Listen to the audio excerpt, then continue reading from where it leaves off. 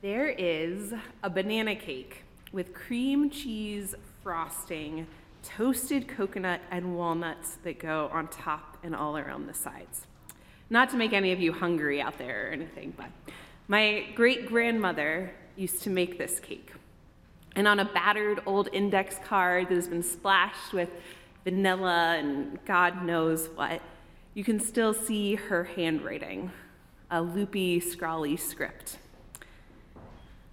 And this card lived for years in a locked box on the top shelf of my granny's kitchen cupboard in Southern Virginia. And this is a cake that had won awards. It had won awards at the town fair, and it was not known by anyone other than my great-grandmother how to exactly make this cake. It was a best-kept secret. We all have them, things that we don't want to share. Maybe because we're worried that favorite restaurant will become too crowded, or that music venue just won't have the right feel anymore, or that recipe will lose some of its allure. And in our scripture for today that Sylvia is about to read, we hear Jesus asking the disciples to have this deeply spiritual and profound moment where their faith and God's love is made manifest. But according to Jesus, it too should be a best-kept secret. Our scripture reading today is from Luke 9, verses 28 to 36. Now, about 8 days after these sayings, Jesus took with him Peter and John and James and went up on the mountain to pray. And while he was praying, the appearance of his face changed, and his clothes became dazzling white. Suddenly they saw two men, Moses and Elijah, talking to him. They appeared in glory and were speaking of his departure, which he was about to accomplish at Jerusalem.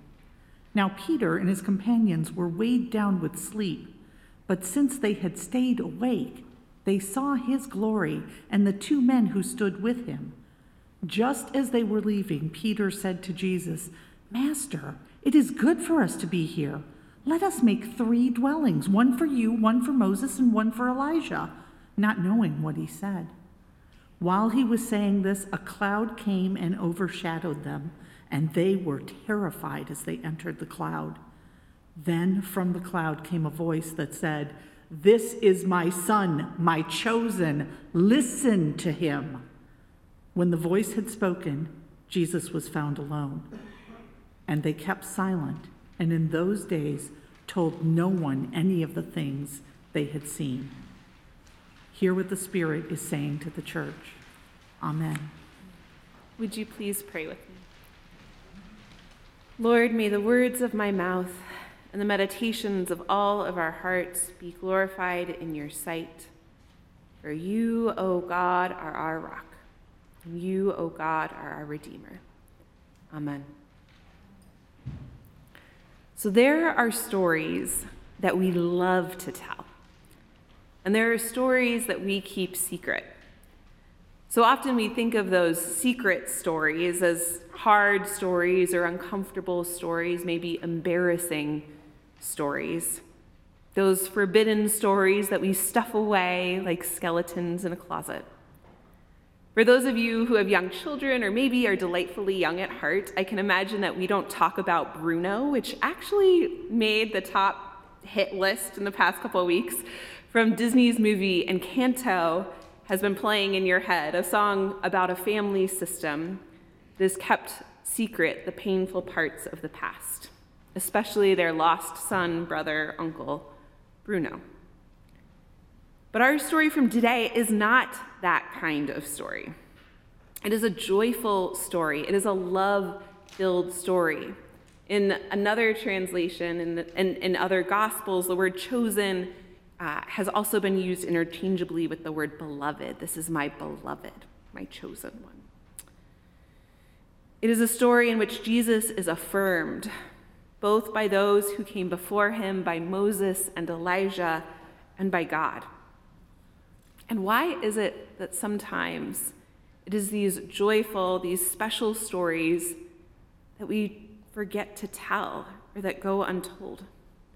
Why is it that sometimes we keep the best things, well, secret, whether intentionally or not?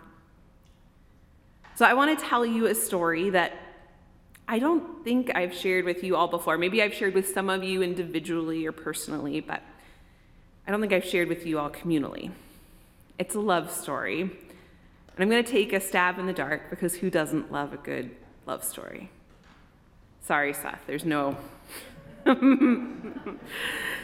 horror here. Or hopefully not. We'll see. It's still being written.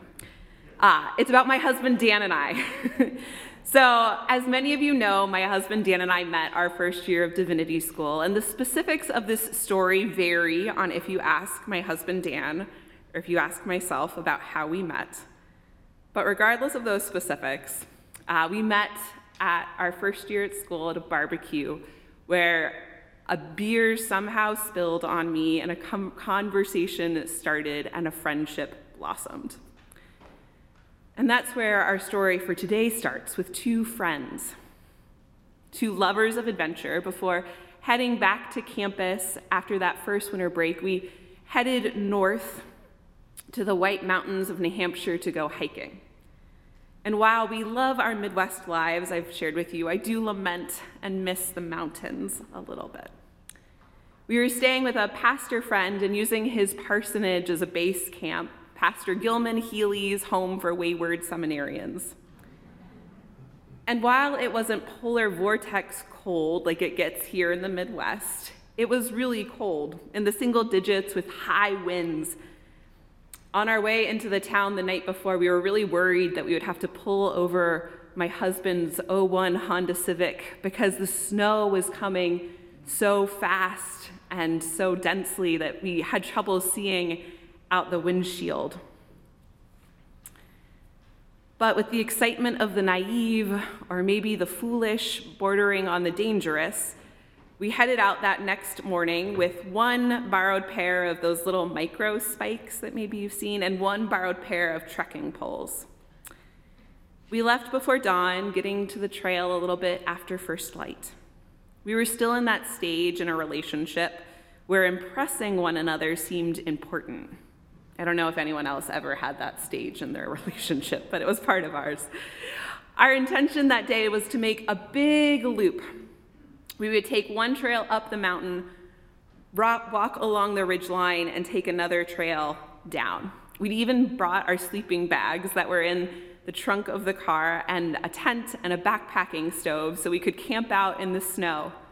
Naive, infatuated, foolish, tomato. Thankfully, that morning we were not the earliest birds, and some snowshoers had at least somewhat packed down the trail ahead of us. So literally, we walked in their steps as we hiked, talking and sharing of our lives, telling stories about our childhood, and asking those silly what-if questions that you ask when you're first getting to know someone. What if you had been born in a different era? When would you have wanted to be born? Or what would you want to do if you didn't want to be a pastor? Slow and steady, and up we climbed. Until we came across two hikers who were descending the mountain, honestly the most grizzled men that I'd ever seen. One of them had one of those big bushy beards that had icicles hanging from it. They had those giant ice crampons that you put on the bottom of your shoes and pickaxe like ice picks in the back of their backpacks. And they looked us over. They looked up and down, and with doubt in their voices, they asked, "Are you heading to the top?" We replied we were, and we shared our plans, and their looks of disbelief grew. "Listen," one man said. "My buddy's face started to freeze halfway across the ridge. Be careful. It's some of the strongest winds we've seen."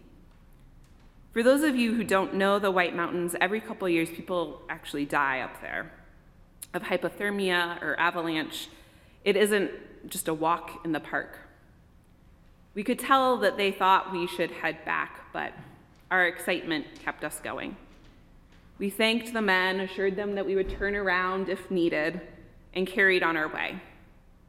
And as the trees grew smaller, turning into bushes and then just bare rock in what's called the alpine zone, where conditions are so harsh that plants actually can't grow, we understood with full force what these men meant.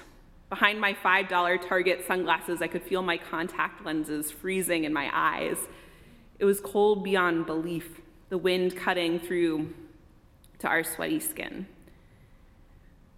But we took a moment and we turned around and we looked back, like Lot's wife from where we came. And the clear blue sky and the shining white of those mountains was more beautiful than anything I had ever seen.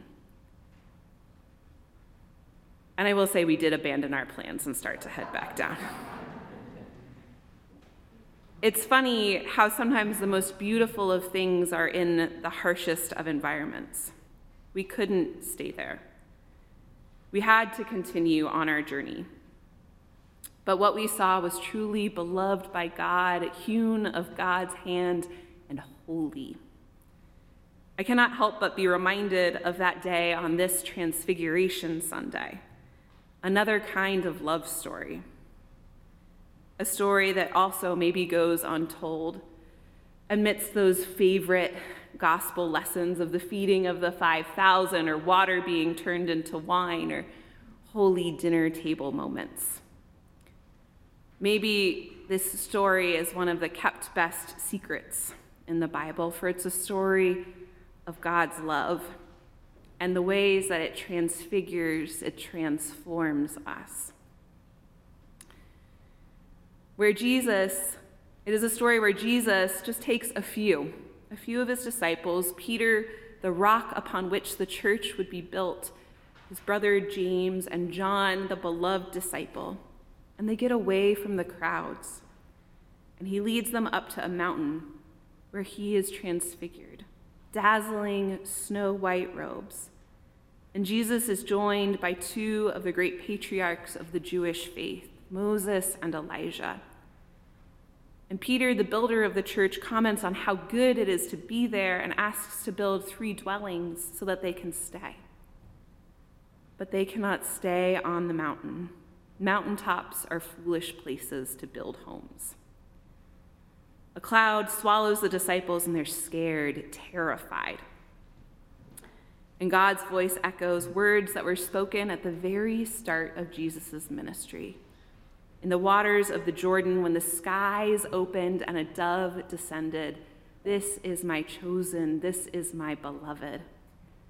Jesus' belovedness and connection to the wise ones who came before is witnessed and affirmed.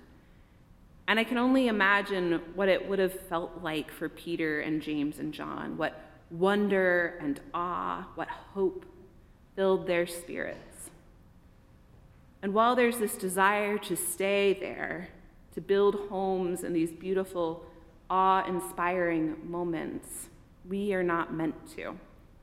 Sometimes, like that mountaintop, the physical space will not allow us to stay there. In other instances, it is time itself that moves us onward. These experiences are fleeting, and yet they are essential. Dan and I had to come off that mountain. Honestly, we would have frozen if we'd stayed any longer, future grizzled hikers finding our bodies in the spring. So we decided to come off the mountain as quickly as possible, hoping to increase our body temperature as we moved, dreaming of our car's wonderful heater. Shaking slightly in our chill, I remember getting into the car, the ways that my muscles ached after a long day. And we cranked up that sweet, hot, dry air as we wound our way through the mountain roads, listening to Fleet Foxes on the radio, the sun setting, pinks and purples, setting the sky and those white mountains around them on fire. And it was in that moment that I thought for the first time, I love this man. And the journey that started over 10 years ago has led us up countless mountains, and it's led us into some dark valleys too. And we have seen God's beloved in the world and felt surrounded by God's holy love. But we had to come off the mountain. We had to begin. And it is in the telling of this story, when Dan and I tell this story, it's how we remind ourselves of how we started, how love formed of who we were and who we are. It's a reminder that these stories aren't meant to be kept secret. Jesus, too, could not stay on the mountain. The journey that he was being called to was just in its infancy. So much lay ahead of him. But going to that mountain was an essential part of the journey. Gathering those who were closest, being affirmed, was an essential part. But the mountain is not a place to set up camp. No, Jesus knew that his place was among the people, teaching and preaching and healing. And those things weren't possible in that place. I can't help but wonder for all of you what your mountaintop moments have been. Where have you seen wonder and awe and beauty? Where have you been transformed by God's love? So often we're like Peter, we want to set up home in that place and bask in those moments and hold too tight for too long to things that we need to be changed by and to move forward from. Because there is a lot of journey ahead for each of us in these lives of faith. We just have to be courageous enough to walk into the unknown. And I promise you, it will be beautiful.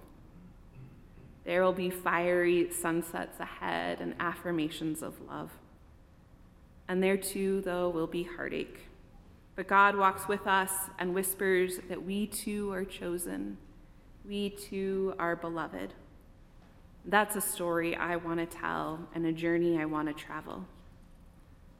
And while Jesus encourages the disciples to say nothing, I wonder if our call now is actually quite different. I wonder if we're being called, invited, challenged to tell our stories, our best kept secrets, to have them remind us of where we come from and whose we are. In the midst of the brokenness that threatens to break us, of the political posturing of pandemics, of the heartache of war, I wonder if we're also being encouraged to have the courage to tell of our mountaintops and to use these stories to empower us to the work that God calls each of us to. Because I believe in that work. The work of God's love in the world is the most powerful force. It is what will transfigure. It is what will transform us and the world. Amen.